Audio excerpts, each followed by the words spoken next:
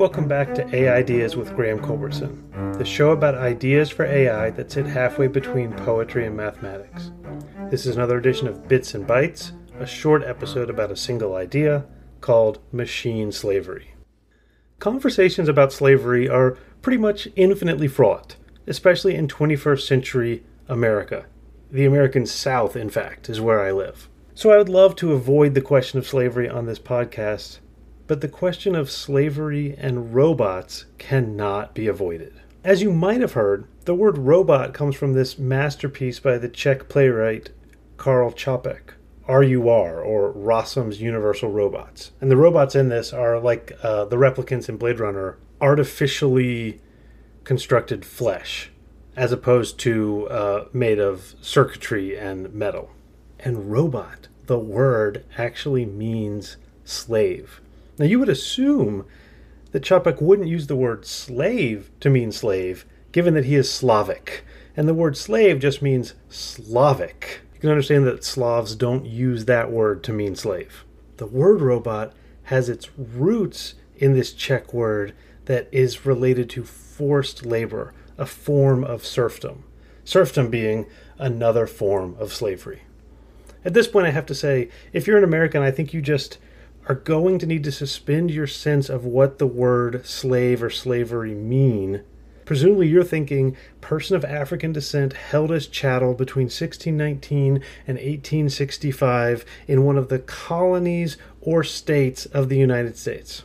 And while I think that's actually probably too simplistic of an understanding of slavery in the American context, it is way, way too limited to be any use to us when we are thinking about machine slavery.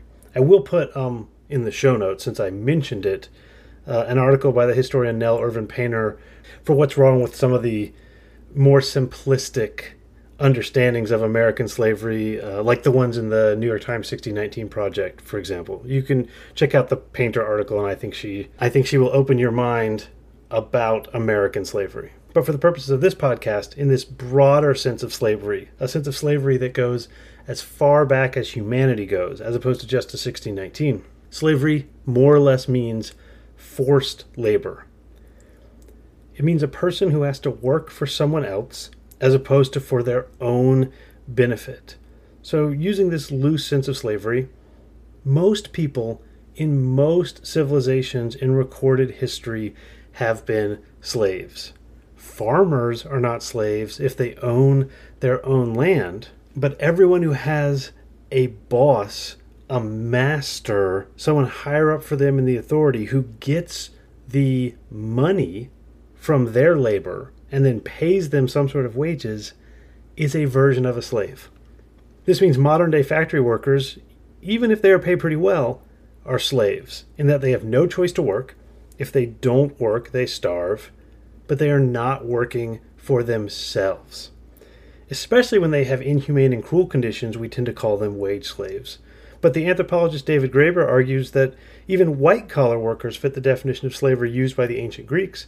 They're bossed around and told what to do, and if they quit, they starve, unless they find a new master who bosses them around and tells them what to do. There's no real choice, and you're never working for yourself. Again, you're probably thinking, under that definition, pretty much everyone is a slave. Well, Graeber drew some pretty radical conclusions. He wants you thinking that. All right, leaving Graeber aside for now. With this broad understanding of slavery, we can examine the crux of the problem of the robot in Čapek's play. Forced labor is how we get the stuff we like in civilization. But we also think slavery is bad. So we need machines that we can force to labor without enslaving them, in that sense of restricting the freedom of the person. So the dream of a robot, in fact, that's what the word means, is someone who can do work like a human, but isn't a human, and therefore isn't a person. But over and over again, yes, in RUR, but also in Blade Runner and also in Star Trek, the automatons who can work like people end up considering themselves people. And then if you force them to work, you are enslaving them after all. So creating a human-like robot, which is what you need to do human-like labor, just recreates slavery. This is one question that AI research needs to answer, and needs to answer desperately. Is it possible to create artificial beings who can do most of the drudgery of human labor without achieving so much personhood that enslaving these machines is enslaving people? Rather than trying to make artificial people, this is precisely what Dan Dennett thinks the goal of AI should be. Non-human or subhuman minds that are neither conscious nor sentient nor whatever, but smart enough to take the burden of labor off of humans. Here's Dennett. I think a lot of people just assume that the way to make AIs more intelligent is to make them more human. But I think that's a very dubious assumption. We're much better off with tools than with colleagues. We can make tools that are smart as the dickens, and use them and understand what their limitations are without giving them ulterior motives, purposes, a drive to exist and to compete and to beat the others. Those are features that don't play any crucial role in the competences of artificial intelligence. So for heaven's sakes, don't bother putting them in.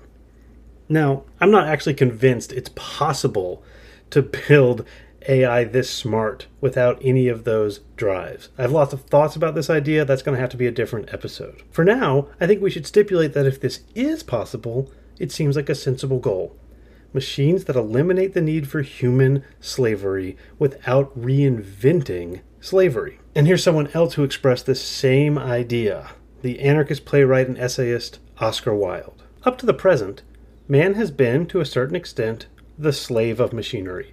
And there is something tragic in the fact that as soon as man had invented a machine to do his work, he began to starve. This, however, is of course the result of our property system and our system of competition. One man owns a machine which does the work of 500 men. 500 men are in consequence thrown out of employment and, having no work to do, become hungry and take to thieving. The one man secures the produce of the machine and keeps it, and has 500 times as much as he should have, and probably, which is of much more importance, a great deal more than he really wants. Were that machine the property of all, everyone would benefit by it. It would be an immense advantage to the community. All unintellectual labor, all monotonous, dull labor, all labor that deals with dreadful things and involves unpleasant conditions must be done by machinery. Machinery must work for us in coal mines and do all sanitary services and be the stoker of steamers and clean the streets and run messages on wet days and do anything that is tedious or distressing. At present, machinery competes against man. Under proper conditions, machinery will serve man.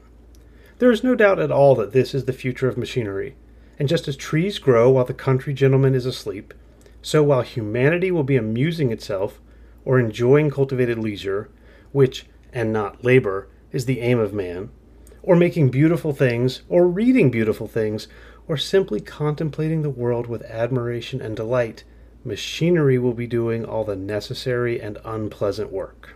As you may have noticed, and this was the case back then and now, we actually have enough stuff in the world that no one needs to starve. In fact, we have more stuff than we've ever had before, and yet we have more poverty than we've ever had before.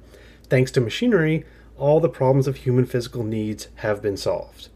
Ironically, Wilde says, starvation and the age of the machine go hand in hand, but that's a political problem. It was capitalism all along. Or, as Wilde says, it's, quote, the result of our property system. And if we want to have a beautiful society, one filled with the good things that humans like making beautiful things or reading beautiful things, we need someone else to do the work for us. But we need it to be machines unless it's going to be slavery. And Wilde argues that all the beautiful things from the past are the result of slavery. Again, using the expansive definition of slavery that Graeber is linking to. Here's Wilde. The fact is, civilization requires slaves. The Greeks were quite right there. Unless there are slaves to do the ugly, horrible, uninteresting work, culture and contemplation become almost impossible. Human slavery is wrong, insecure, and demoralizing. On mechanical slavery, on the slavery of the machine, the future of the world depends. And when scientific men are no longer called upon to go down to a depressing East End and distribute bad cocoa and worse blankets to starving people, they will have delightful leisure in which to devise wonderful and marvelous things for their own joy and the joy of everyone else. There will be great storages of force for every city and for every house if required, and this force man will convert into heat, light, or motion, according to his needs. Is this utopian? A map of the world that does not include utopia is not worth even glancing at, for it leaves out the one country at which humanity is always landing. And when humanity lands there, it looks out and, seeing a better country, sets sail. Progress is the realization of utopias.